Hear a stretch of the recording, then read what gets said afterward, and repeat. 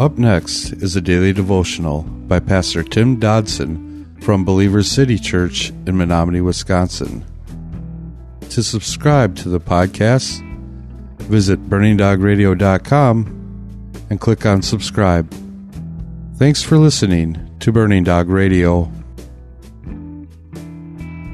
Despite being repeatedly warned against going to the city of Jerusalem, Paul the Apostle pushed headstrong into that city, and then once he got there, seemingly made another crazy decision, and now was being mobbed by an angry crowd. Despite all of this, I think Paul may have got what he wanted. Paul now had the stage. He now had a public opportunity, despite the crazy path getting there, to share his testimony with the Jewish masses. A chance to tell the whole story. And it could be that this was the moment that Paul had dreamt of. His day in court, so to speak, had come. Beginning in verse 1 of chapter 22 of the book of Acts, we read, "Brothers and fathers, listen to the defense which I now make to you." When they heard that he spoke to them in the Hebrew language, and they were even more quiet, he said, "I am indeed a Jew, born in Tarsus of Cilicia, but brought up in this city at the feet of Gamaliel, instructed according to the strict tradition of the law of our fathers, being zealous for God, even as all of you are today. I persecuted this way to the death, binding and delivering into prisons both men and women, as also the high priest and all the councils of the elders testify, from whom also I received letters to the brothers, and traveled to Damascus to bring them also who were there to Jerusalem in bonds to be punished."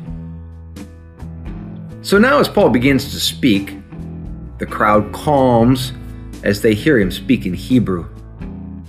It is interesting to note that Paul made his defense there on the same Roman stairway where Pilate had condemned Christ to death some 26 years before. Paul began this speech by giving a brief listing of his credentials.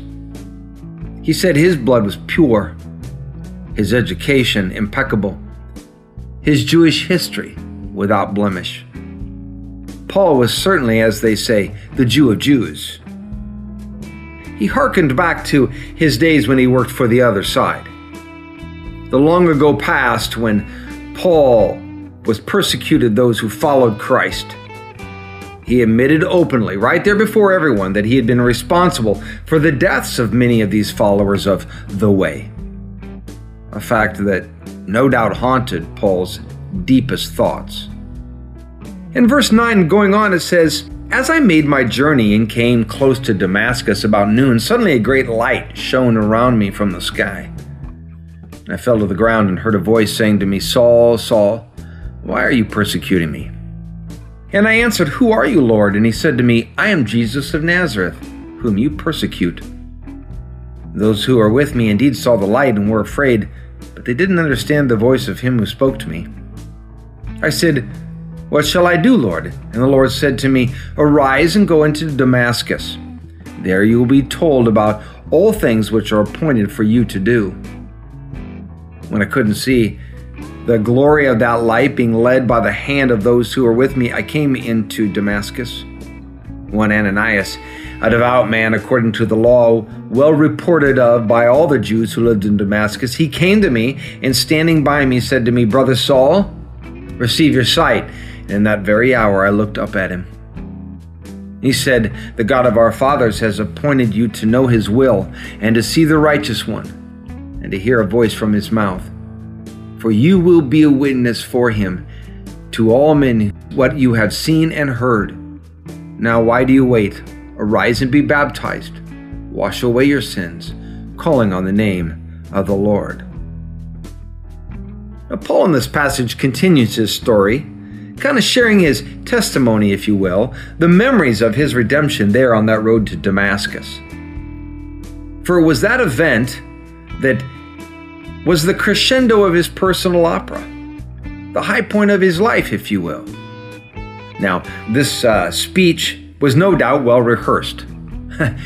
He likely had told that story 1,000 times, around 1,000 kitchen tables, over 1,000 cups of tea. fact, I'm sure he pondered every detail of those events as he lay in bed at night, and in the quiet moments he retraced every step of that fateful day. Yes, he remembered. And this was the day he had waited for so long, to share that story with his Jewish brethren. That was a daily devotional by Pastor Tim Dodson from Believer City Church in Menominee, Wisconsin. For more information on Pastor Tim Dodson or Believer City Church, visit believerstogether.com.